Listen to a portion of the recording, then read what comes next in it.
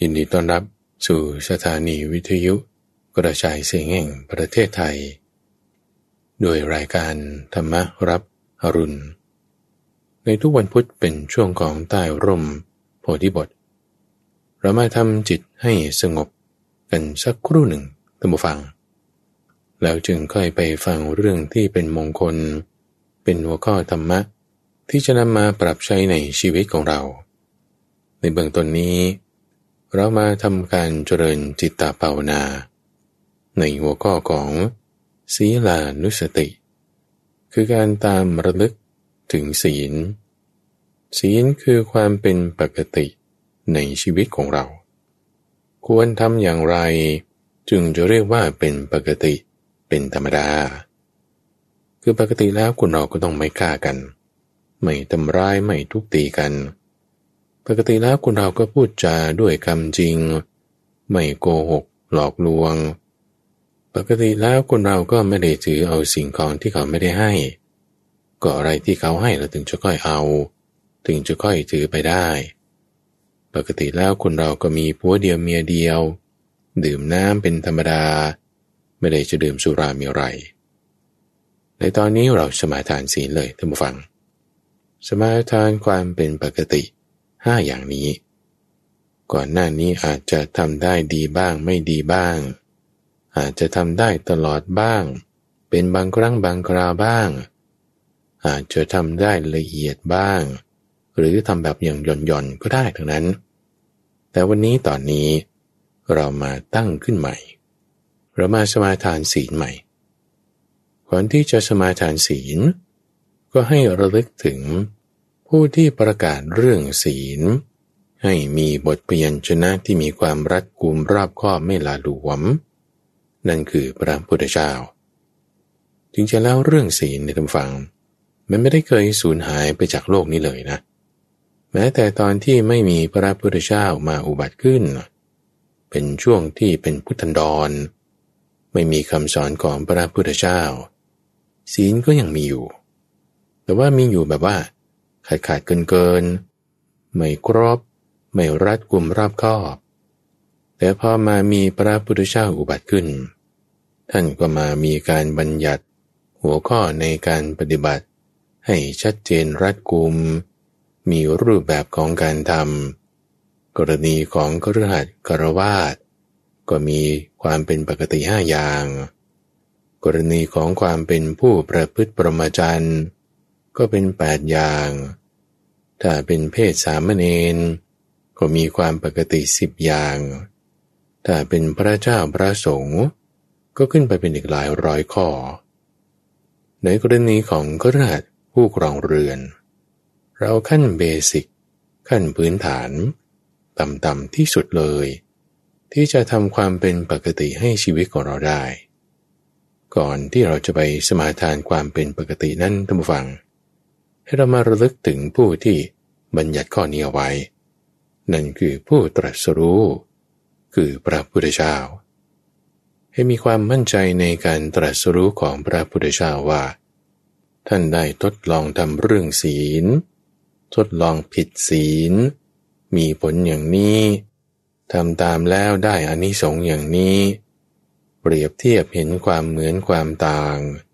เห็นอานิสงส์ของการปฏิบัติอย่างจริงๆจังๆจึงได้บัญญัติเรื่องนี้เอาไว้ให้เป็นธรรมะนึกถึงผู้ทำมาก่อนได้คือพุทธะนึกถึงสิ่งที่เป็นคำบัญญัติขึ้นมานั่นคือธรรมะธรรมะอันมีการบัญญัติไว้โดยชอบสามารถนำมาใช้นำมาปฏิบัติได้จริงเห็นผลได้ใครเอาไปทำแล้วก็ได้ผลเหมือนกันเชิญคนเข้ามาพิสูจน์ได้นั่นคือธรรมะแล้วให้มีความมั่นใจในการปฏิบัติคือไม่ว่าใครจะเด็กผู้ใหญ่คนแก่คนหนุ่มสาวเอาไปทำเอาไปปฏิบัติก็ได้ผลเหมือนกันนั่นคือความมั่นใจในสังโฆหมายถึงการปฏิบัติดีปฏิบัติชอบไม่ใช่คนเดียวไม่ใช่2 คนแต่มีเป็นหมู่เป็นกลุ่มจึงใช้คำว่าสงฆ์แปลว่าหมู่มีความมั่นใจในการปฏิบัติของคนอื่นด้วยของตัวเราด้วย ตัวเราเอามาทำก็จะต้องได้ผลตามธรรมะนั่นเหมือนกันการเอามาทำการเอามาปฏิบัติก็จึงเป็นหนึ่งในสงฆ์หนึ่งในหมู่ที่ทำดีทำชอบก็ต้องปฏิบัติตามธรรมะได้ผลออกมาเป็นพุทธะเหมือนกันมีสังฆะปฏิบัติตามธรรมะก็ได้ผลเป็นพุทธะมีความรู้แสดงออกมาเป็นธรรมะให้คนอื่นทำตามได้เป็นสังฆะทั้งขึ้นและลงทั้งแยกและรวมทั้งก่อนและหลังไปด้วยกันรวมกันเข้ากันเป็นอันหนึ่งเดียวในใจมีพุทโธธัมโมสังโฆตั้งเอาไว้แล้วสมาทานศีลท่านผู้ฟังวันนี้เรามาสมาทานศีลตั้งใจกันทำให้เป็นปกติเลยโดยในขั้นแรกตั้งใจในการที่จะทำให้เป็นปกติในเรื่องของการเว้นจากการฆ่าเว้นจากศาสตราที่มีคมหรือไม่มีคมไม่ว่าจะเป็นมีดปืนกำปั้นท่อนไม้ที่ว่าจะทำชีวิตสัตว์ให้ล่วงไปตกไปขาดไปไม่แต่ให้มีความเอ็นดูเกื้อกูลในบรรดาสัตว์ทั้งหลายอยู่ให้มีความเมตตาให้มีความกรุณาอย่างถ้าจะลงมือฆ่าไม่ทำแล้วกันนะหยุดหยุดนั่นคือเจตนาที่เกิดจากความกรุณาเกิดขึ้นให้ตั้งใจในการที่จะทำข้อนี้ให้เป็นปกติถัดมาตั้งจิตตั้งใจในการทำให้เป็นปกติในการที่ไม่ถือเอาทรัพย์ที่เจ้าของไม่ได้ให้ถือเอาแต่ของที่เขาให้แล้วหวังอยู่แต่ของที่เขาให้ไม่เป็นขโมยมีตนเป็นคนสะอาดอยู่ไม่ว่าจะจากในบ้านหรือจากในป่าอย่าไปถือวิสาสะถ้าเขาไม่ได้ให้ก็ไม่เอาค่อยสอบถามดูก่อนให้มีความเป็นปกติในการไม่ประพฤติผิดในกามคือการประพฤติตามจารีตประเพณีไม่ประพฤติผิดจารีตต่างๆโดยเฉพาะยิ่งในเรื่องกิจกรรมของคนคู่ทำให้ถูกทั้งกฎหมายบ้านเมืองทำให้ถูกทั้งประเพณีขนบธรรมเนียมจารีตตั้งใจที่จะทำให้ถูกอย่างนั้นมีความเป็นปกติอย่างนั้นนั่นคือความเป็นปกติคือศีลข้อที่3แต่มาอีกคือความตั้งใจในการที่จะไม่พูดเท็จถ้าถูกถามว่าเห็นหรือไม่เห็นก็ตอบตามจริงว่าถ้าเห็นก็เห็นถ้าไม่เห็นก็คือไม่เห็นอย่าไปกล่าวเท็จทั้งที่รู้ด้วยเหตุแห่งอามิตรเล็กน้อยบ้างด้วยเหตุแห่งตัวเองบ้างหรือผู้อื่นบ้างแต่กล่าวตามจริงมีเหตุผลเป็นธรรมเป็นวินัยมีความเข้าใจกันมีเจตนาตั้งไว้แบบนี้นี่คือความเป็นปกติข้อที่4และตั้งไว้ในความที่ว่าจะไม่ทำตนให้มีความประมาทสิ่งที่จะทำให้ประมาทคือการดื่มสุราเมรัยอันเป็นที่ตั้งแห่งความประมาทคือตอนที่ดื่มเนี่ยมันยังไม่มีอกุศลธรรมหรอกยังไม่ได้ด่าใครยังไม่ได้ขโมยใครยังไม่ได้ทะเลาะกันแต่ถ้าจะลงมือลงไม้ทะเลาะด่าว่าอกุศลจะเกิดมันจะเกิดตรงที่ดื่มนี่แหละมันจะเกิดตรงที่เรามัวเมาแล้วนี่แหละตรงนี้ท่านจึงเรียกว่าเป็นธรรมอันเป็นที่ตั้งแห่งความประมาทคือสุราและเมรัยยังมีการพนันยังมีการคบเพื่อนชั่วแล้วยังมีความขี้เกียจขี้คร้านนั่นคือลักษณะที่เป็นไปในอบายมุขเหมือนกันตั้งใจในการที่จะไม่ทำข้อนั้นที่จะเป็นที่ตั้งแห่งความประมาทแต่ตั้งใจในการที่จะรักษาความเป็นปกติคือความไม่ประมาทคือความไม่เผลอไม่เพลิน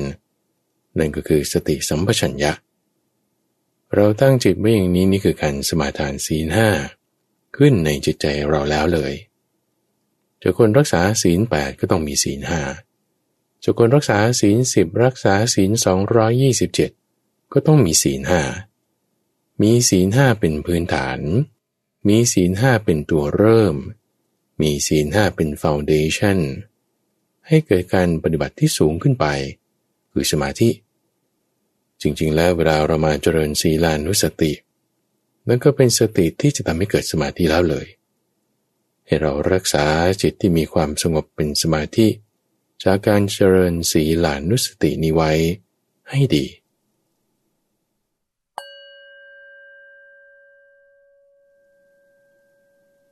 เอาล่ะท่านผู้ฟังหลังจากที่เราได้ทำจิตให้มีความสงบกันมาสักครู่หนึ่งจากนี้เราก็มาฟังธรรมะที่จะทำให้เกิดความเป็นมงคลคือความก้าวหน้าคือการพัฒนาคือความเจริญในชีวิตของเราในซีรีส์มงคลชีวิตเอพิโซดนี้เป็นตอนที่19ในมงคลข้อที่18ว่าด้วยการงานที่ไม่มีโทษการงานที่ไม่น่าตำหนิอนวัชชานิกัมมานิตอนนี้เรากำลังอยู่ในซีรีส์ของมงคลชีวิตท่านผู้ฟังเป็นซีรีส์ที่ข้าพเจ้าเริ่มทำมาตั้งแต่ในช่วงพรรษาการ2565นำเรื่องของมงคลในแต่ละข้อมาพูดอธิบายกันให้ละเอียดละออเป็นความก้าวหน้าเป็นความเจริญหมวดธรรมข้อนี้ท่านผู้ฟังก็จบในตัวในแต่ละข้อละข้อของเขาแต่ถ้าจะให้เกิดความรู้กว้างขวางแล้วก็คือจะมีการไล่เรียงมาจากอย่างที่พื้นฐานเบสิกตัวเองยังไม่ได้ต้องทำอะไรเพียงแต่ในลักษณะที่เกี่ยวข้องกับคนดีบ้างหลีกเลี่ยงจากคนชั่วบ้างนั่นก็เริ่มจะดีขึ้นมาแล้วจึงค่อยมาศีลจึงค่อยมาเป็นความเพียรต่อขึ้นไปเรื่อยๆจากพื้นฐานที่ง่ายกว่าเรื่องของศีลอีกสามารถที่จะทำได้ก็อยากจะให้ทุกฟังได้ติดตามฟังในทุกๆตอนถ้าเพิ่งมาเริ่มฟังที่เอพิโซดนี้ตอนนี้ก็ฟังให้จบซะก่อนแล้วก็ค่อยย้อนหลังกลับไปฟังตอนก่อนๆได้จะทำให้เกิดประโยชน์มากทีเดียวเพราะว่าแต่ละเรื่องแต่ละข้อมันก็จะเป็นเซตของเขารวมกันให้เกิดการปฏิบัติชนิดที่จะได้ผลขึ้นมาได้นั่นเองหัวข้อที่จะพูดถึงในวันนี้คือการงานไม่มีโทษคำนี้มาจากภาษาบาลีในคาถาเรื่องมงคลสูตรคือคำว่าอนวัชชานิกัมมานิเรามาทำความเข้าใจในคำว่างานซะก่อนท่านผู้ฟังเพราะว่าไม่ใช่ว่า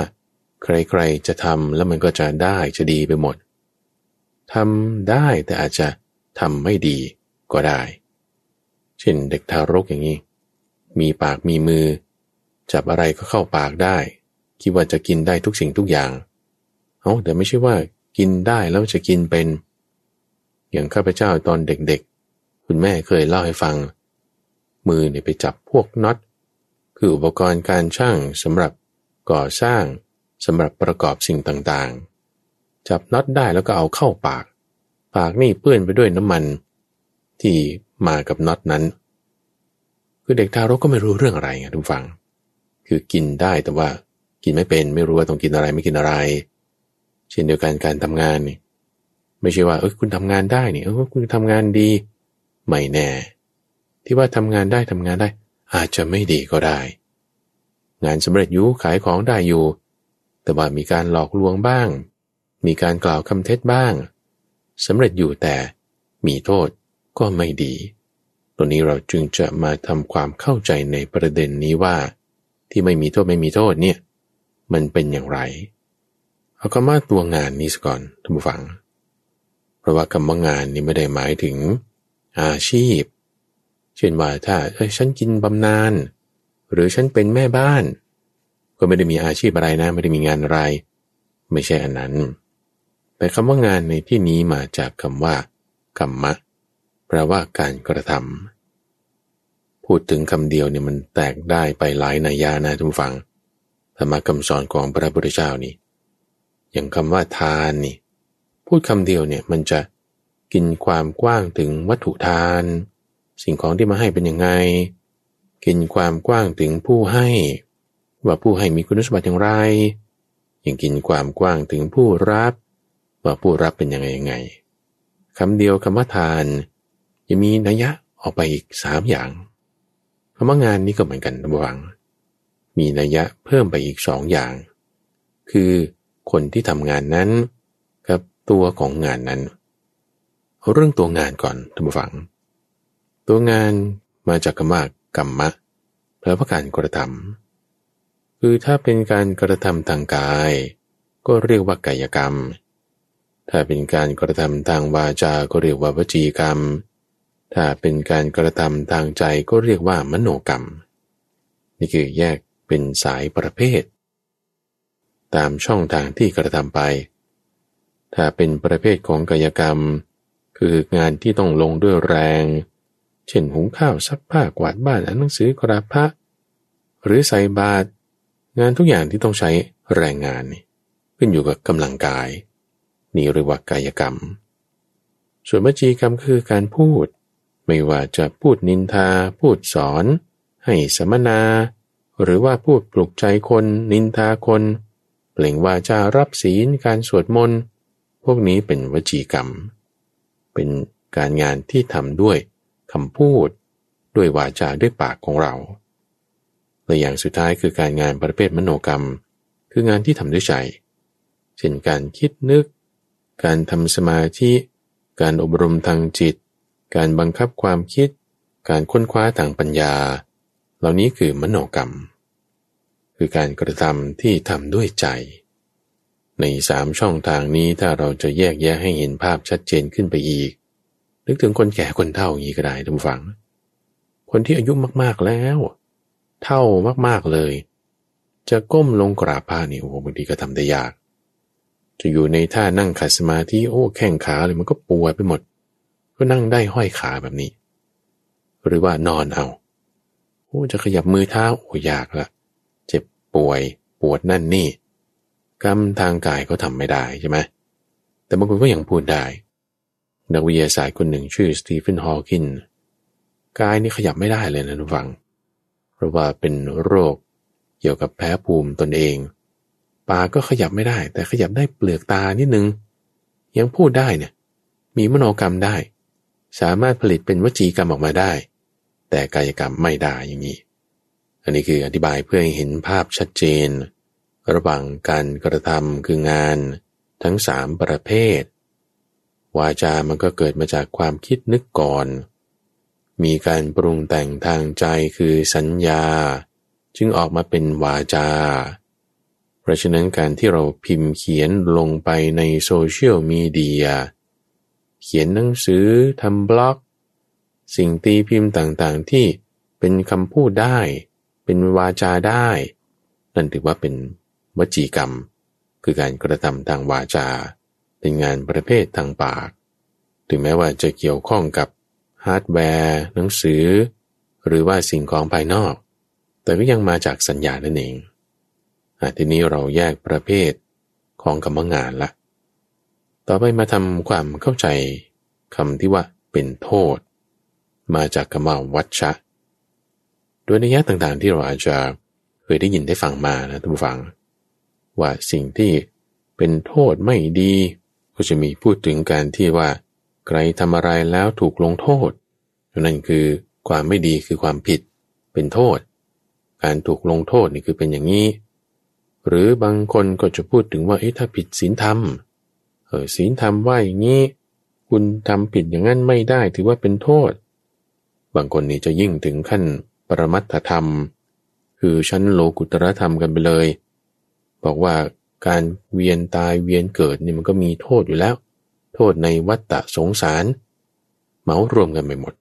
ว่าทุกสิ่งทุกอย่างในโลกนี้คือเป็นโทษจึงต้องมาทำสมถวิปัสสนาให้เข้าถึงขั้นโลกุตระจะได้จับพ้นจากโทษเหล่านี้คือในการคิดใคร่ครวญเรื่องธรรมะนี่นะเพราะว่าเรื่องมงคลสูตรนี่เป็นข้อความที่พระพุทธเจ้าตรัสอธิบายไว้กับพวกเทวดาก็ฟังนิดเดียวเนี่ยเขาเข้าใจแล้วท่านผู้ฟังไม่ได้เหมือนมนุษย์ที่ว่าจะต้องมาอธิบายกันยืดยาวทำความเข้าใจเพราะฉะนั้นในหัวข้อว่าวัชชะคำเดียวนี่เราต้องทำความเข้าใจให้ลึกซึ้งนะคือเพราะว่าถ้าลึกเกินไปมันกลายเป็นโลกุตตรธรรมขยับนิดขยับหน่อยก็เป็นโทษหมดความเกิดเป็นโทษความแก่เป็นโทษทำอะไรไม่ได้เลยต้องสมถะวิปัสสนาอย่างเดียวนั่นก็จะไปทางหนึ่งหรือถ้าไม่งั้นก็อะไรที่ไม่ผิดกฎหมายมันก็ไม่เป็นโทษละ แต่บางทีบางอย่างไม่ผิดกฎหมายก็ถูกติเตียนได้เป็นดราม่าในสังคมได้มันก็มีโทษเกิดขึ้นท่านเคยเปรียบไว้เหมือนกับเวลาที่เราไปตักน้ำในบ่อท่านผู้ฟังถ้าคุณเอาถังน้ำลงไปก้นบ่อมากๆกวาดขึ้นมามันก็จะมีส่วนที่เป็นขี้ตมขุ่นๆมาด้วยแต่ถ้าเอาแต่ผิวบางทีก็มีเศษใบไม้เศษอะไรติดมาด้วยก็ต้องเอาไปลงตรงกลางๆแล้วก็ขยับไปขยับมามันก็จะเอาน้ำบริเวณนั้นที่ใสๆขึ้นมาได้นี่ต้องรู้จักเทคนิคต้องคิดหรือบางคนเขาใช้คลาดเคลื่อนคุณแม่ให้เงินค่าขนมไปโรงเรียนแต่ด้วยความที่ว่ารักแม่บูชาแม่เงินที่ได้มานี่ไม่ใช่แหละฉันเอาขึ้นหิ้งบูชาเอาไว้บางทีมันก็ทำไม่ถูกนะธรรมะที่ถ้าเราใคร่ครวญไม่ถูกบางทีนำไปปฏิบัติไม่ได้ขยับไม่ได้เลยคำว่าวัชชะเนี่ยจริงๆแล้วเราได้ยินกันอยู่เป็นประจำท่านผู้ฟังในบริบทที่เรียกว่าโลกวัชชะโลกวัชชะท่านผู้ฟังคงจะเคยได้ยินคำนี้จากตามหน้าหนังสือพิมพ์บ้างเวลาที่พระสงฆ์มีข้อถูกครหาเรื่องนั้นเรื่องนี้บางทีก็มีคำอธิบายว่านี่เป็นโลกวัชชะนี่แหละคือคำเดียวกันวัชชะวัชชะเนี่ยแปลว่าโทษแปลว่าหมายถึงการถูกตำหนิโลกวัชชะก็แปลว่าโลกติเตียนคือบางทีอาจจะไม่ผิดวินัยสงฆ์ไม่ผิดข้อวัดของพระสงฆ์แต่ว่าโลกติเตียนอย่างเช่นกรณีขับรถยนต์อย่างนี้เป็นต้นท่านผู้ฟังมันไม่ได้มีวินัยข้อไหนที่ว่าห้ามขับรถใช่ไหมล่ะที่มีวินัยก็คือห้ามไปเรียนขับรถถ้าคุณขับเป็นอยู่แล้วคุณจะมาขับรถมันไม่ผิดวินัยหรอกแต่ว่าในสังคมประเทศไทยเนี่ยเขาติเตียนก็จะใช้คำว่าโลกวัชชะซึ่งโลกวัชชะมันก็จะมีคำที่จะตรงข้ามกันอยู่คำหนึ่งเรียกว่าปัณณัตติกวัชชะแปลว่าผิดวินัยแต่ว่าโลกไม่ถือนี่คือเหมือนตรงข้ามกันเลยนะเช่นว่าพระสงฆ์ฉันอาหารที่ไม่ได้รับประเคนแต่ว่าเขาให้แล้วอย่างนี้เป็นต้นน่ะเช่นประเคนอาหารมาแล้ววันนี้เป็นมาม่าเป็นต้นมาม่าวันนี้ยังไม่ได้ฉันหลังเที่ยงก็ไม่ได้ฉันแต่พรุ่งนี้วันรุ่งขึ้นไปหยิบมาฉันก่อนเที่ยงก็ให้แล้วนะแต่ว่ามันขาดประเคนแล้วไงท่านผู้ฟังถ้าเป็นชาวบ้านเขาก็ไม่ได้แคร์เรามีอยู่หิวก็เอามากินแล้วกันก่อนเที่ยงก็ไม่ผิดศีลอะไรแต่ว่ามันผิดวินัยเพราะว่าขาดประเคนแล้วแต่ว่าโลกไม่ถืออันนี้เรียกว่าปัณณัตติกวัชชะคือถูกตำหนินั่นเองคำว่าวัชชะนี้หมายถึงตรงนี้ถ้าจะถูกติถูกตำหนิคือแปลก็ไม่ได้ผิดหรอกท่านผู้ฟังคำว่าโทษเนี่ยนะเพราะว่าเป็นความหมายคล้ายคลึงกันแต่ให้เข้าใจว่ามาจากคำว่าวัชชะนี้ประเด็นที่น่าสนใจถัดมาในเรื่องการทำงานที่ว่ามันจะมีโทษหรือไม่มีโทษถูกตำหนิได้หรือไม่มันก็อยู่ที่ว่าคนตำหนิเนี่ยมันเป็นใครคำติเนี่ยนะมันก็มาคู่กับคำชมท่านผู้ฟังถูกติถูกชมอันนี้มันเป็นเรื่องของโลกอยู่แล้วเป็นหนึ่งในโลกธรรมคือนินทาสรรเสริญมีอยู่ในโลกก็ถ้ามีอยู่ในโลกนี้ถ้าเราพูดถึงเรื่องโลกธรรม8พระพุทธเจ้าก็เห็นด้วยความเป็นของไม่เที่ยงใช่ไหมอันนี้คือเรื่องการภาวนาไงยกไว้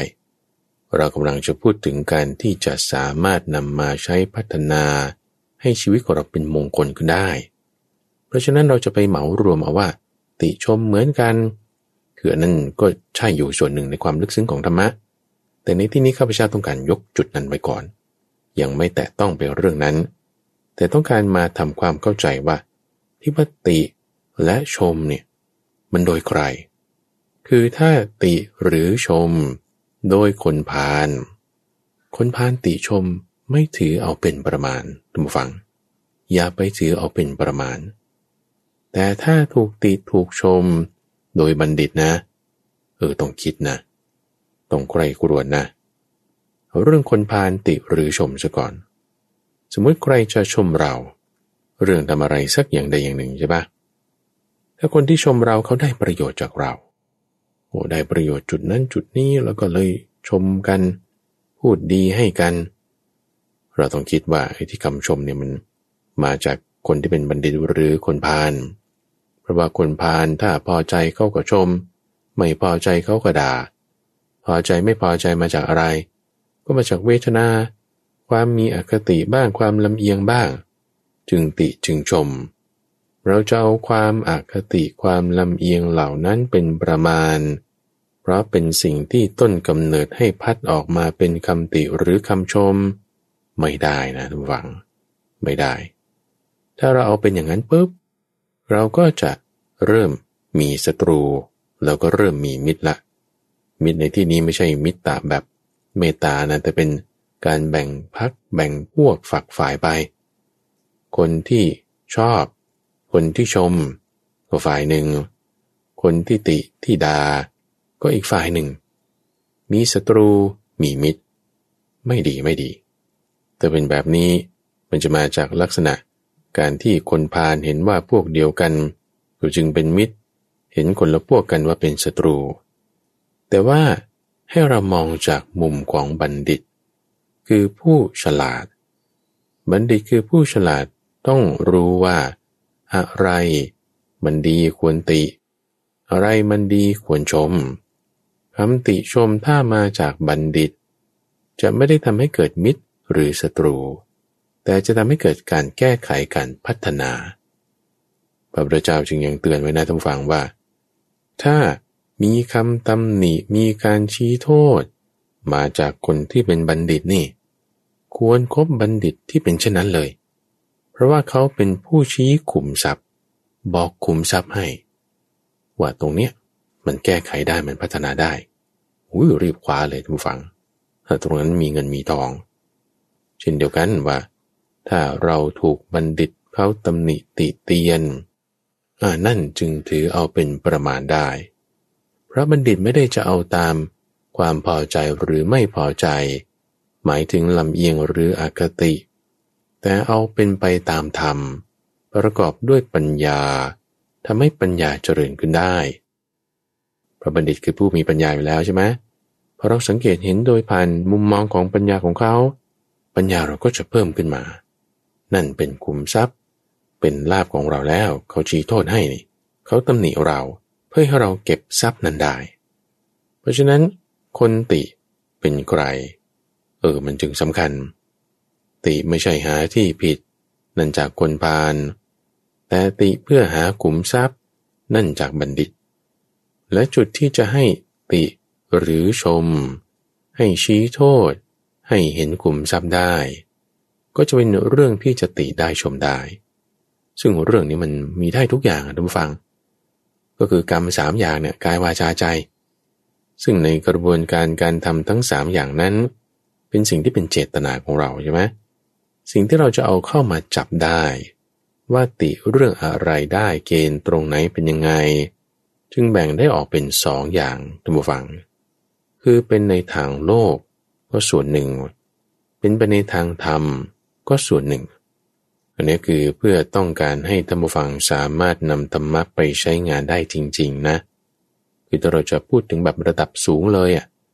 เกิดแก่เจ็บตายเป็นโทษหมดเราต้องออกจากโทษของวัฏฏะมันต้องนั่งสมาธิภาวนาอย่างเดียวอันนั้นก็ใช่อยู่แต่มันเรื่องลึกซึ้งอันนั้นเป็นไปในทางธรรมเป็นไปในทางชั้นโลกุตระส่วนในชั้นโลกียะที่เกี่ยวข้องกับทางโลกอยู่มันก็จะต้องมีการขับเคลื่อนไปให้ได้ไม่งั้นธรรมะในข้อที่ว่าการงานไม่มีโทษไม่ได้ถูกตำหนินั้นมันจะใช้งานไม่ได้จริงเราจึงต้องแบ่งเป็น2ส่วนอย่างนี้คือทางโลกเกี่ยวกับโลกียะและทางธรรมที่เป็นไปในทางโลกุตระในทางโลกนั้นก็จะแบ่งเป็น2อย่างคือทางด้านกฎหมายและทางด้านประเพณีส่วนด้านทางธรรมก็จะแบ่งเป็นอีก2อย่างคือในทางศีลและในทางธรรมะทั้ง4อย่างนี้ข้าพเจ้าจะค่อยอธิบายไปทีละข้อท่านผู้ฟังในข้อแรกเรื่องทางกฎหมายถ้าเราทำกรรมการกระทำทางกายวาจาหรือใจให้มันผิดกฎหมายนั่นคือจะเป็นโทษคือเป็นวัชชะแล้วควรถูกตำหนิแล้วกฎหมายนี่ คือมันตั้งแต่พระราชบัญญัติพระราชกำหนดพระราชกฤษฎีกาประมวลกฎหมายต่างๆกฎกระทรวงข้อบังคับประกาศคำสั่งหรือแม้แต่จดหมายส่งออกไปพวกนี้เป็นกฎหมายทั้งสิ้นซึ่งในทางกฎหมายท่านผู้ฟังมันก็จะต้องมีอาทยาสาตรามาประกอบไว้ด้วยเช่นออกกฎหมายตราว่าอย่าทำถ้าคุณทำนะจะต้องถูกปรับเท่านี้ถูกจำคุกเท่านี้หรือกฎหมายบอกให้ทำถ้าคุณไม่ทำนะคุณจะต้องถูกปรับเท่านี้ถูกจำคุกเท่านี้การที่คาดโทษเอาไว้ก่อนนี่ก็เรียกว่าเป็นอาทยานั่นคือออกเป็นกฎหมายคุณจะมาอ้างว่าไม่รู้กฎหมายไม่ได้แล้วก็มีการบังคับใช้กฎหมายนั่นก็คือมีการใช้ศาสตราใช้กำลังในการที่จะนำเอากฎหมายนี้มาใช้ให้เกิดการนำไปปฏิบัติจริงเพราะฉะนั้นพอมีอาทยาศาสตราแล้วคุณผิดกฎหมายเนี่ยคุณถูกติเตียนได้กรรมติเตียนนั่นเพราะว่าคุณถูกลงโทษแล้วไงถูกลงโทษด้วยอาทยาศาสตรานั้นเพราะฉะนั้นเราต้องไม่ทำผิดกฎหมายในการกระทำทางกายทางวาจาหรือทางใจทางกายก็เช่นว่าถ้าคุณฆ่าคนเนี่ยนี้ผิดกฎหมายแน่แต่ว่าถ้าฆ่ายุงไม่เป็นไรนะเดี๋ยวนี้ประเทศไทยฆ่าหมาก็ไม่ได้นะหมาแมวนี่ห้ามฆ่าแบบนั้นคุณผิดกฎหมายซึ่งกฎหมายนี้เพิ่งออกมาเร็วๆนี้เองท่านผู้ฟังเมื่อก่อนนี้ไม่ได้เป็นอย่างนั้นคุณฆ่าหมาได้แต่เดี๋ยวนี้ไม่ได้เอากฎหมายก็เปลี่ยนแปลงไปตามแต่ที่ว่าสสจะกำหนดขึ้นตั้งขึ้นซึ่งกฎหมายของแต่ละประเทศก็ไม่เหมือนกันเรื่องทางวาจาอย่างนี้เป็นต้นเช่นแต่ว่าคุณจะด่าคนใครด่าใครกันนะสามีภรรยาหรือพ่อแม่หรือลูกทะเลาะกันอย่างนี้แล้วคุณจะมาฟ้องด้วยกฎหมายหมิ่นประมาทมันจะไม่ค่อยเข้าท่ากันเท่าไหร่มันจะไม่ผิดกฎหมายประเภทนั้นแต่มันก็จะเป็นเรื่องอื่นไปเกี่ยวกับเรื่องประเพณีเดี๋ยวค่อยว่ากันเพราะฉะนั้นกฎหมายเนี่ยเราต้องรู้คือไม่ได้ว่าต้องรู้ถึงขนาดเป็นนักกฎหมายล่ะแต่ว่าก็ต้องรู้ในลักษณะที่จะไม่ทำผิดไงไม่ให้มันเป็นโทษไม่ให้ถูกตำหนิติเตียนได้เพราะมีข้อบังคับมีอาญาสาตรากำกับเอาไว้นั่นคือประการที่หนึ่งเกี่ยวกับเรื่องของกฎหมายอย่าให้ผิดข้อนี้อย่าให้ถูกตำหนิได้ต้องทำให้ถูกประการที่สองคือเรื่องของประเพณีประเพณีหมายถึงข้อปฏิบัติของกลุ่มชนกลุ่มหนึ่งอาจจะในถิ่นฐานหนึ่งอาจจะในสังคมหนึ่งที่มีข้อปฏิบัติทำกันมาอย่างเนี้ยนานแล้วแล้วก็เป็นส่วนมากจึงเลยนิยมว่าเนี่ยมันเป็นของดีมันเป็นสิ่งที่ทำกันมาเขาก็เรียกว่าเป็นประเพณีเป็นจารีตซึ่งข้อนี้หมายถึงกฎของสังคมไม่ใช่กฎหมายพูดก็คือกฎหมู่ไม่ใช่กฎหมายแล้วก็ไม่ได้จะมีการเขียนไว้ตายตัวหรือเป็นแนวทางการปฏิบัติที่ว่าต้องเป๊ะๆอย่างนี้ซึ่งตรงที่มันเป็นความแตกต่างกันเนี่ยแหละทุกฝั่งจึงทำให้บางทีมันเหมือนกับคนละเรื่องเดียวกันในคนละสังคมต่างกันเลยนะเช่นเรื่องการขอแต่งงานอย่างนี้เป็นต้นแต่ในประเทศไทยหรือในทางตะวันตกฝ่ายชายก็ต้องไปขอฝ่ายหญิงแต่งงานใช่ไหมแต่ว่าที่ประเทศอินเดียตรงกันข้ามมากันโดยสิ้นเชิงฝ่ายชายนี่ต้องอยู่เฉยๆจะไปขอฝ่ายหญิงไม่ได้ฝ่ายหญิงต่างหากที่ต้องทำหน้าที่มาในการขอฝ่ายชายแต่งงานหรือแม้แต่ในประเทศไทยเองนะทุกฝั่งถ้าสังคมจีนฝ่ายหญิงต้องไปอยู่บ้านของฝ่ายชายไปอยู่ร่วมกับพ่อผัวแม่ผัวแต่ว่าในประเทศไทยส่วนของคนไทยในภาคอีสานหรือภาคใต้คนไทยพื้นเมืองนี่ก็จะมีค่านิยมที่ตรงข้ามกันเลยจุดนี้ฝ่ายชายต่างหากที่ต้องไปอยู่เรือนของฝ่ายหญิงหลังจากแต่งงานกันไปแล้วไปอยู่กับพ่อตาแม่ยายทีนี้ที่มันจะงงก็คือว่าแล้วถ้าคนจีนมาแต่งงานกับคนไทยล่ะสุดท้ายแล้วลูกเขยจะไปอยู่บ้านของลูกสาวกับพ่อตาแม่ยายหรือลูกสาวจะไปอยู่บ้านของสามีกับพ่อผัวแม่ผัวมันก็จึงเป็นประเพณีปฏิบัติที่บางทีมันแตกต่างกันเป็นไม่ได้กำหนดเป็นตัวบทตายตัวเขียนไว้ ว่าต้องทำอย่างนี้มันก็จึงไม่เป็นอย่างนั้นเราเป็นประเพณีเป็นจารีตเฉยๆที่ว่าเป็นข้อปฏิบัติทำตามกันมาถ้าเราทำผิดพลาดจากสิ่งที่เขาทำมาเป็นอย่างนี้บางทีก็จะถูกติเตียนได้อย่างเช่นสมัยปัจจุบันนี้ท่านผู้ฟังเอาแค่ว่าประมาณสัก20 ปีที่แล้วเนี่ยในแพทเทิร์นที่ว่าคุณต้องแต่งงานนะแล้วคุณก็ต้องมีลูกนะมันก็จะเป็นค่านิยมของสังคมกันอยู่มากใช่ปะแต่พอมาในสมัยปัจจุบันผู้หญิงบางคนที่ก็ไม่แต่งงานฉันก็อยู่เป็นโสดฉันก็ชิลของฉันดีสบายใจได้ไม่มีปัญหาเลี้ยงตนเลี้ยงตัวได้เมื่อก่อนเขาก็จะติเตียนว่านี่เธอขึ้นคานแล้วเลยหลักสี่แล้วต่อไปก็จะ5 แยกปากเกร็ดโอ้ยแล้วต่อไปก็ตกสุสานเลยเขาก็จะมีคำพูดประเภทนี้แบบว่าอยู่ในสังคมเสียสีกันไว้ตำหนิติเตียนเอาไว้ใช่ไหมแต่พอเวลาผ่านไปประเพณีพวกนี้มันก็เปลี่ยนแปลงไปเหมือนกันนะค่านิยมเปลี่ยนแปลงไปจารีตประเพณีก็เปลี่ยนแปลงไปตามสมัยก่อนก็จะเป็นลักษณะกลุ่มถุงชนสมัยนี้ไม่มีแล้วต้องไปหากันเอาเองบางทีหากันไม่ได้ก็ต้องใช้แอปหาคู่หรือว่าพอแต่งงานกันไปแล้วการหย่าร้างในสมัยก่อนเนี่ยเป็นการผิดประเพณีผิดจารีตมากหย่าไม่ได้ต้องอดทนเอาสมัยนี้อัตราการหย่าร้างเนี่ยมันพุ่งขึ้นจนจะ 50% แล้วประเทศไทยเพิ่มขึ้นมากในรอบหลาย10 ปีมานี้ก็เพราะว่าค่านิยมมันเปลี่ยนแปลงไปท่านผู้ฟังอีกตัวอย่างหนึ่งก็อย่างเช่นว่าการใช้ผ้าโพกหัวถ้ากรณีของประเทศไทยหรือทางฝั่งตะวันตกเวลาจะทำความเคารพเนี่ยเขาจะต้องถอดหมวกออกหรือว่าเอาสิ่งที่โพกหัวนั้นออกแต่ว่าสำหรับชาวซิกนี่คืออินเดียประเภทหนึ่งที่นับถือศาสนาซิกนะค่านิยมของสังคมในที่นั้นก็คือว่าต้องมีการโพกหัวถึงจะเรียกว่าให้ความเคารพจะเข้าไปในวัดซิกก็ต้องมีการโพกหัวซะก่อนไม่โพกหัวถือว่าไม่ให้ความเคารพประเพณีมันแตกต่างกันคนละอย่างเลยซึ่งในข้อนี้ถ้าเราเข้าใจประเพณีจารีตแล้วทำให้ดีให้ถูกคุณก็จะไม่ถูกตำหนิติเตียนไงการถูกติเตียนในข้อนี้มันก็ทำให้เป็นโทษขึ้นมาได้ในทางคำสอนของพระพุทธเจ้าในส่วนเรื่องของประเพณีนั้นก็จึงมีหลักธรรมที่เรียกว่าสัพพุริสธรรม7คือธรรมะของคนดีที่จะอยู่ในสังคมได้อย่างไม่มีโทษคือความรู้จักเหตุความรู้จักผลความรู้จักตนเองความรู้จักประมาณความรู้จักกาลและความรู้จักชุมชนถ้าเรารู้จักชุมชนรู้จักผู้คนว่าประเพณีเขาเป็นอย่างนั้นอย่างนี้ตรงนี้เขาทำอย่างนี้เข้าเวลานี้ออกเวลานี้มีข้อกำหนดข้อปฏิบัติอย่างนี้เราจะอยู่ในสังคมไหนก็ได้ท่านผู้ฟังจะเป็นคนดีคือสัพบุรุษในสังคมนั้นได้ด้วยหลักสัพพุริสธรรม7ซึ่งประเพณีนะอย่างที่ว่ามันต้องอาศัยการสังเกตมันต้องอาศัยการอยู่ร่วมกัน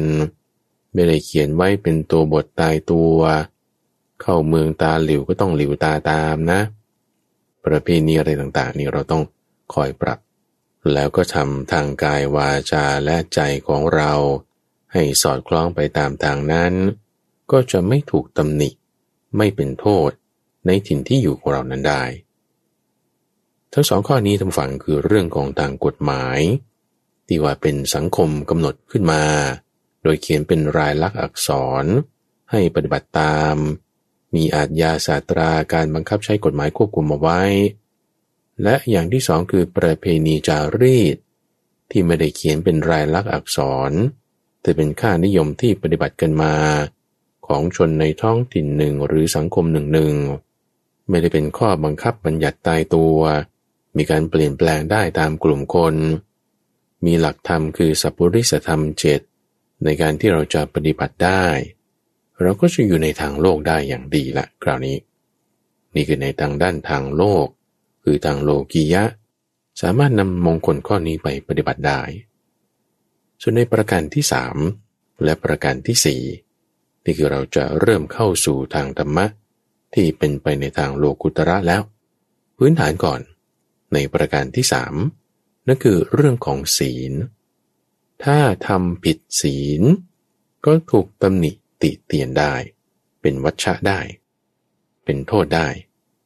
ศีลแปลว่าความเป็นปกติท่านผู้ฟังซึ่งในข้อนี้เราเคยพูดไว้อย่างละเอียดแล้ว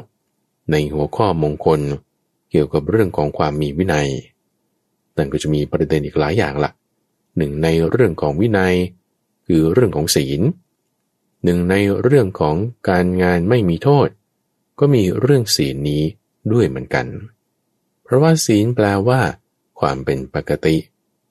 ความเป็นปกติของคนเขาก็ดื่มน้ำนะไม่ได้ดื่มเหล้าความเป็นปกติของคนก็มีผัวเดียวเมียเดียวไม่ได้ว่าจะมีหลายผัวหลายเมียมันมากหรือมันน้อยเขาเรียกว่าน้อยแต่จริงๆมันมากเขาก็เลยเปลี่ยนชื่อเป็นกิ๊กเป็นเกิ๊กมีมากกิ๊กเนี่ยมันก็กลายเป็นมีน้อยมันก็งงๆกันแต่ว่าถ้าเป็นพระเป็นชี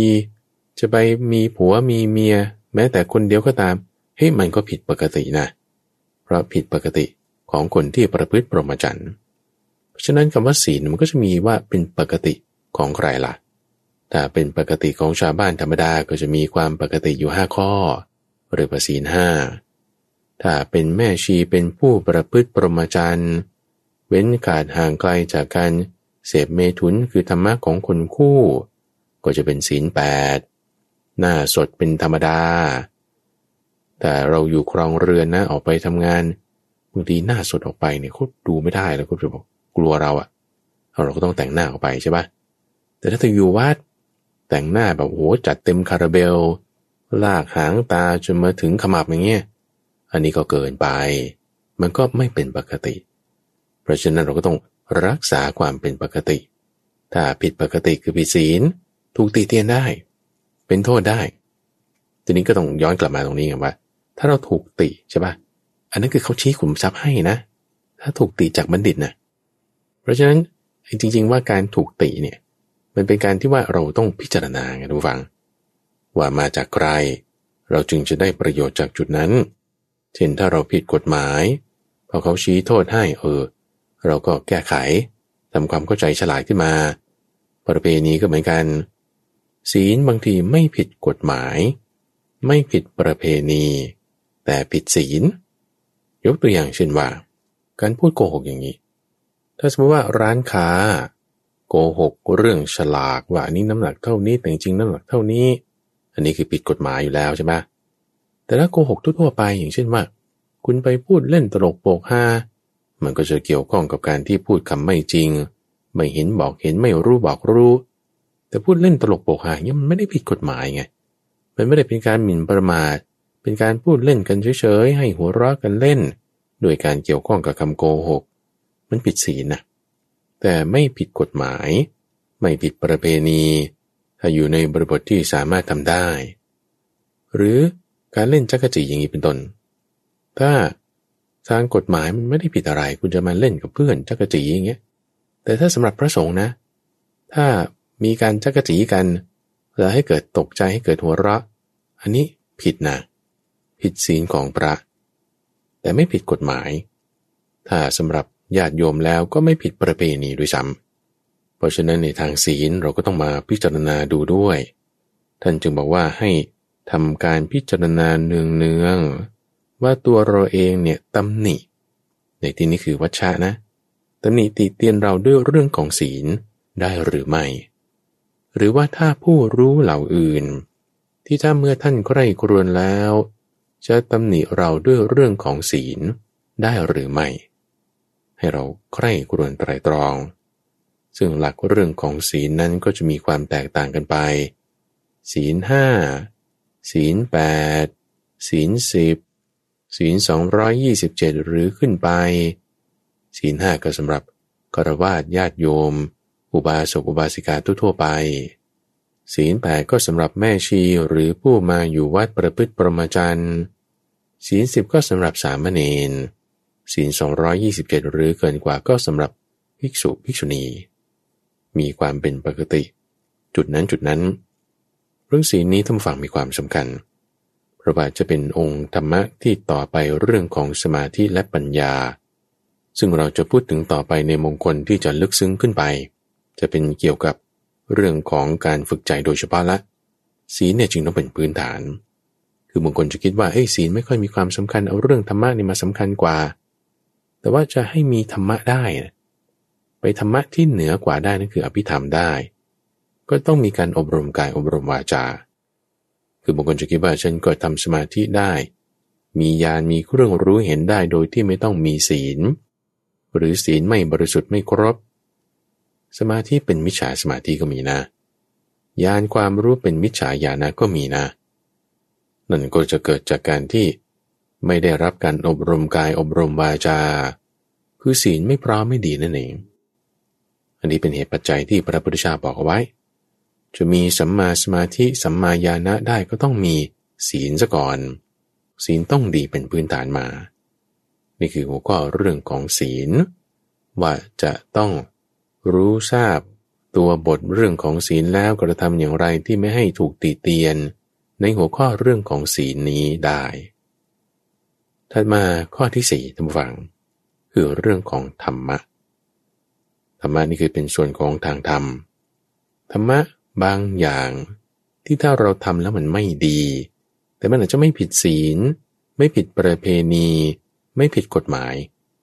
วันนี้เรากำลังไล่มาให้มีความละเอียดลึกซึ้งขึ้นไปนะท่านผู้ฟังนะยกตัวอย่างเช่นถ้าเราโกรธฉุนเฉียวอย่างนี้เป็นต้นคุณโกรธคุณฉุนเฉียวขึ้นมันไม่ผิดกฎหมายอยู่แล้วนะมันเป็นเรื่องธรรมดาด้วยซ้ำถ้าว่าคนมาทำให้เราไม่ดีเราก็โกรธขึ้นใช่ปะไม่ผิดประเพณีเราก็ไม่ได้ผิดศีลด้วยเพราะศีลเป็นเรื่องของทางกายวาจาแต่โกรธฉุนเฉียวขึ้นนี่มันเป็นลักษณะที่ว่าผิดกับหมวดธรรมคือความเมตตาหรือถ้าเราจะพยาบาทผูกโกรธไปมันก็ผิดหลักเกี่ยวกับเรื่องของกุศลกรรมบท10ผิดหลักธรรมก็ถูกติเตียนได้เป็นโทษได้หรือถ้าขี้เกียจอย่างนี้เป็นต้นตื่นสายแล้วก็ไม่ทำมาหากินนอนเล่นเฉยๆผิดกฎหมายไหมโอ้ยกฎหมายบางทีก็ยังออกมาเลี้ยงคนพวกนี้โดยซ้ำประเพณีผิดไหมก็พ่อแม่ฉันรวยแล้วฉันจะทำไมฉันก็ไม่ต้องทำงานก็ได้มันก็ไม่ผิดประเพณีอะไรไม่ผิดศีลอะไรแต่ว่ามันผิดธรรมะเรื่องของอิทธิบาท4นั่นคือเรื่องของวิริยะผิดหลักธรรมะในหัวข้อที่จะเกิดประโยชน์ในปัจจุบันคือเรื่องของอุทธานสัมปทาผิดหลักธรรมแต่ไม่ผิดหลักศีลไม่ผิดหลักกฎหมายไม่ผิดหลักทางโลกแต่ว่าติเตียนได้ไหมติเตียนได้โดยทางหลักธรรมหรือว่าคนที่งมงายอย่างนี้งมงายเรื่องแบบ superstitious เรื่องเครื่องรางของขลังอะไรต่างๆสิ่งที่เห็นไม่ได้พิสูจน์ไม่ได้เนี่ยแต่เชื่อชอบเรื่องพวกนี้นี่คืองมงายมันก็ผิดหลักเรื่องของเหตุผลหลักของสัพพุริสธรรมแต่ไม่ผิดศีลอะไรนะหรือถ้าคนเจ้าชู้เจาะแจ๊ะคุยกับคนนั้นคนนี้ทั้งที่ว่าก็มีคู่ครองอยู่แล้วผิดศีลไหมมันก็ไม่ผิดนะเพราะว่าไม่ได้ไปทำจนถึงมีน้ำเป็นที่สุดจบแต่ว่าเจาะแจ๊ะน่ะมันก็จะแบบว่าเปื้อนต่างๆแต่ไม่ผิด100%กฎหมายนี่ก็ไม่ผิดอยู่ละแต่ว่ามันผิดหลักธรรมเพราะเป็นลักษณะของอบายมุขความเจ้าชู้นี้เป็นต้นในทั้งสองส่วนหลังคือเรื่องของศีลและธรรมะเป็นเรื่องของทางธรรมะ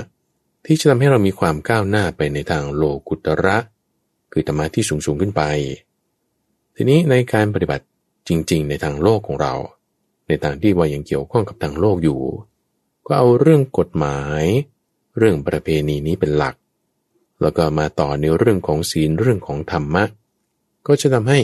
การงานของเราการกระทำทางกายวาจาและใจมันจะไม่ถูกติเตียนไม่มีโทษทีนี้เรื่องที่พูดมาต้อง4ข้อนี่มันก็เยอะอยู่นะเห็นชีวิตจริงๆฉันจะไปทำได้เหรอมันจะยากมันจะเยอะมันจะนั่นมันจะนี่มันต้องคิดนั่นนี่ก่อนนั่นแหละทุกฝั่งมันต้องคิดก่อนทำเช่นถ้าว่าเราทำผิดกฎหมายไปแล้วจึงจะค่อยมารู้ตัวตอนที่ติดอยู่ในคุกค่อยมาสำนึกแม้มันก็เป็นโทษแล้วไงหรือคุณถูกลงโซเชียลมีเดียแล้วถูกเข้าเป็นดราม่าผิดประเพณีผิดธรรมะมันก็เป็นดราม่าแล้วไงถูกติเตียนแล้วไงจะค่อยมารู้ตัวทีหลังมันก็ช้าไปเพราะฉะนั้นจึงต้องใคร่ครวญก่อนแล้วจึงลงมือทำนี่เป็นพุทธพจน์นะท่านฟัง เราต้องใคร่ครวญรู้เหตุผลรู้หลักการต่างๆเหล่านี้แล้วจึงต้องทำอย่าไปคิดว่ามันยากนะทุกฝังคือก่อนที่เราจะเซ็นอะไรเราต้องอ่านก่อนถูกปะ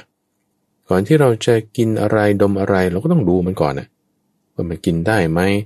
หน้าตาท่าทางโอเคไหมมันต้องคิดดูก่อนเพราะหลักการข้อหนึ่งก็คือว่าเราไม่ได้เกิดมาบนโลกนี้คนแรกมีคนที่เกิดมาบนโลกนี้ก่อนเราแล้วทุกฝังบ้านเมืองเราอยู่ทุกวันนี้เพราะมีคนอื่นที่เกิดก่อนมาแล้วเราไม่ได้เป็นคนที่อยู่ในโลกนี้มานานที่สุดไม่ใช่เป็นคนที่ฉลาดที่สุดไม่ใช่เป็นคนที่เก่งที่สุดพอรู้เรื่องนั้นเรื่องนี้อะไรคิดว่าเฮ้ยนี่มันใช่มันถูกอย่างอื่นมันไม่ถูกโอ้ยอย่าไปตื่นเงาอย่าไปคิดว่าฉันเก่งมันต้องลดทิฏฐิมานะลงท่านผู้ฟังให้เกิดความเข้าใจให้เกิดการใคร่ครวญแล้วจึงจะกระทำมันถึงจะดีเราจะอยู่ในโลกได้อย่างไม่มีโทษไม่ถูกตำหนิติเตียนต้องใคร่ครวญก่อนแล้วจึงลงมือทำประการถัดมาท่านผู้ฟังคือเรื่องประเภทของการงานที่ไม่น่าตำหนิไม่เป็นโทษนี่เราก็จะแบ่งเป็น2 ส่วนได้คือส่วนที่เป็นเพื่อตนเองแล้วก็ส่วนที่เป็นเพื่อส่วนรวมคือนอกจากจะพิจารณาดูจากทางด้านทางโลกและทางธรรมในข้อกฎหมายประเพณีศีลและธรรมะแล้วแบ่ง2 ส่วนในลักษณะตัวเองและผู้อื่นก็ได้ท่านผู้ฟังบางอย่างถ้าไม่เกิดประโยชน์กับตนเองไม่มีโทษเช่นความขยันหมั่นเพียรเป็นหลักธรรมการรักษาศีลได้เป็นหลักของศีลหรือการทำไร่ทำนาทำสวนค้าขายมีอาชีพต่างๆปฏิบัติตามถูกกฎหมายก็เพื่อประโยชน์ของตนเองอันนี้ได้ทีนี้มีประเด็นที่เพิ่มเติมเรื่องของการค้าขายนิดหนึ่งท่านฟังในคำสอนก่อนพระพุทธเจ้าเนี่ยจะมีการค้าขายที่ไม่ควรค้าไม่ควรขายอยู่5 ประการอันนี้ต้องระวังเอาไว้คือการไม่ค้าขายอาวุธไม่ค้าขายมนุษย์หรือสัตว์เป็นไม่ค้าขายเนื้อสัตว์ไม่ค้าขายน้ำเมาและไม่ค้าขายยาพิษการค้าขาย5 ประการนี้ควรหลีกเลี่ยงทำไมคือมันถูกตีเตียนได้ไงทำไมถูกตีเตียนได้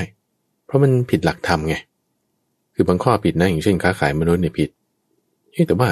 คุณจ้างแรงงานให้เงินเดือนทำไมไม่ผิดกฎหมาย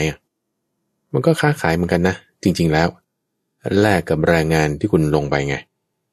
ก็นั่นแหละกฎหมายบางทีมันก็บัญญัติแบบนี้ใช่ไหมหรือค้าขายน้ำเมาถ้าเหล้าเถื่อนผิดกฎหมายถ้าเหล้าไม่เถื่อนถูกกฎหมายก็ไม่ผิดกฎหมายแต่มันผิดหลักธรรมนะอันนี้มันจะถูกติเตียนได้ไม่ในระดับใดก็ระดับหนึ่งเพราะฉะนั้นท่านจึงเตือนเอาไว้ว่าเป็นสิ่งที่ไม่ควรทำการค้าขาย5 ประเภทนี้ส่วนในเรื่องของส่วนรวมที่ว่าการกระทำบางอย่างไม่มีโทษเป็นประโยชน์ต่อส่วนรวมอย่างเช่นว่าการช่วยเหลือสังคมไม่ว่าจะสร้างสะพานทำถนนสร้างศาลาเป็นอาสาสมัครช่วยคนข้างเคียงพวกนี้เป็นงานที่เป็นประโยชน์ต่อคนอื่นคือไม่มีโทษให้เกิดประโยชน์ต่อสังคมส่วนรวมได้แล้วก็มีอีกประเด็นหนึ่งที่เพิ่มเติมขึ้นมาท่านฟังว่าสำหรับคนที่อยู่ในครอบครัวซึ่งประเด็นเรื่องนี้ข้าพเจ้าอยากจะเพิ่มเติมในของเอพิโซดที่แล้วด้วยนะในเรื่องของการสงเคราะห์ญาติไม่ได้พูดเรื่องนี้ไป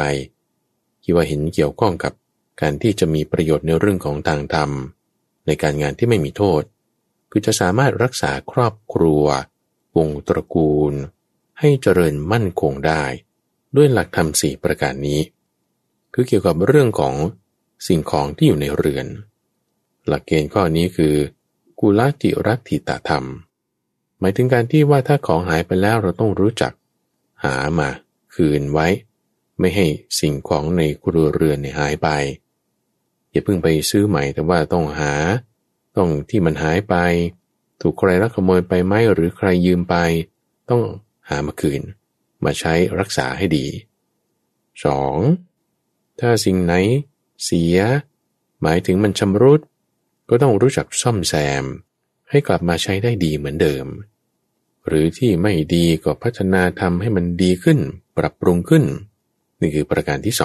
2ประการที่3นั้นคือรู้จักประมาณตนในการบริโภค ไม่ว่าจะเรื่องอาหารเครื่องบริโภค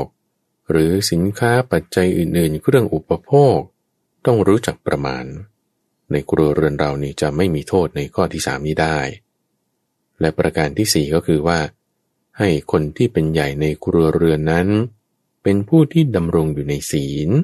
มีศีลเป็นพื้นฐานเพราะว่าพอมีศีลเป็นพื้นฐานแล้วความลำเอียงอคติอะไรนี่มันจะลดลงได้โทษหรือการถูกตำหนิติเตียนก็จะเบาบางลงได้หลักการ4ประการนี้ท่านผู้ฟังจะทำให้ครอบครัววงตระกูลเจริญพัฒนาขึ้นมาได้แล้วก็เป็นการงานที่ไม่ถูกตำหนิเป็นไปเพื่อทั้งตนเองครอบครัวและส่วนรวมขึ้นมาเพราะฉะนั้นสรุปจบในที่นี้ท่านผู้ฟังว่าการงานที่ไม่มีโทษหมายถึงไม่ถูกติเตียนเป็นสิ่งที่จะทำให้เรานั้นเป็นมงคลในชีวิตเพราะว่าการงานที่ถ้าถูกติเตียนได้มันดีไม่เต็มที่ได้ผลไม่เต็มการงานบางอย่างเราทำไปทางกายวาจาใจไม่ว่างานราชงานหลวงงานตนเองหรืองานส่วนรวมถ้าบอกว่าทำแล้วมันผิดนะผิดในหลักศีลหลักกฎหมายหลักธรรมและหลักประเพณีตามที่ว่าไปมันจะมีโทษแฝงอยู่มันจะทำให้ได้ผลไม่เต็มที่เหมือนบางคนเขาจะปลูกต้นหมามุ้ยอย่างเงี้ยไว้ให้เพื่อเอาร่มเงาก็มันปลูกหมามุ้ยขึ้นเป็นร่มเงามันก็ใช่ยุมันจะมีใบมันใหญ่ๆออกมาแต่ว่าผลพอเวลามันแตกออกมาแล้วเนี่ยคันหมดเลยนะใครที่อยู่ข้างล่างนี่คันเลยนะมีโทษอยู่อย่างนี้ไม่เวิร์กในการงานที่มีโทษนั้นมันจึงถูกตีเตียนเป็นอัปมงคลอยู่ในตัวแล้วแต่การงานที่ไม่มีโทษจึงเป็นมงคลอยู่ในตัวเลยเพราะไม่ถูกตีเตียนได้ผลเต็มที่เต็มร้อยนี่คือเนื้อหาที่สำคัญในมงคลข้อที่18นี้ท่านผู้ฟังอนวัชชานิกัมมานิในมงคลทั้ง18ข้อแรกนี่คือเอพิโซดที่19แล้วท่านผู้ฟังนะเราพูดมงคลไปถึง19ข้อด้วยกันแล้วจะเป็นเรื่องราวที่เกี่ยวกับตนเองเกี่ยวกับสังคมเกี่ยวกับคนรอบข้างในการปฏิบัติทางกายทางวาจาและมีส่วนเกี่ยวข้องกับทางใจด้วยเพราะฉะนั้นถ้าเราเอาหลักเรื่องของอริยมรรคมีองค์8มาจับเนี่ยนะหลักๆใน18มงคลแรกนั้นก็จะว่าด้วยสัมมาอาชีวะสัมมาวาจาสัมมากัมมันตะคือโฟกัสเรื่องของศีลคือกองศีลบางนี้เถอะเพราะมันเป็นข้อปฏิบัติทางกายวาจาซะส่วนใหญ่เพื่อตนเองเพื่อส่วนรวมซะส่วนใหญ่เห็นไหมว่าศีลขันธ์นะนี่คืออธิศีลนะสามารถแจกออกได้เป็นตั้ง18อย่างในเรื่องของมงคลนี้เพราะมันจึงละเอียดมากละทีนี้จากนี้ไป20มงคลสุดท้ายนี่จะเป็นเรื่องเกี่ยวกับการฝึกใจโดยเฉพาะแล้วฝึกจิตฝึกใจรายละเอียดเป็นยังไงเพราะฉะนั้นในกองของสมาธิกองของปัญญาจะแจกออกได้20อย่างจะค่อยว่ากันในเอพิโซดต่อไปท่านผู้ฟังท่านที่ยังมีคำถามข้อสงสัยหรือข้อเสนอแนะใดๆในซีรีส์ของมงคลชีวิตนี้สามารถติดต่อกับข้าพเจ้าได้โดยส่งเป็นจดหมายหรือไปรษณียบัตรมาได้ที่วัดป่าดอนหายโศกตั้งอยู่เลขที่1หมู่8ตำบลดอนหายโศกอำเภอหนองหานจังหวัดอุดรธานี41130หรือว่าติดตามได้ที่เว็บไซต์ donhaisok.co ข้าพเจ้าพระมหาไพบูลย์พระพี่ปุณโญจากวัดป่าดอนหายโศกพบกันใหม่ในวันพรุ่งนี้เจริญพร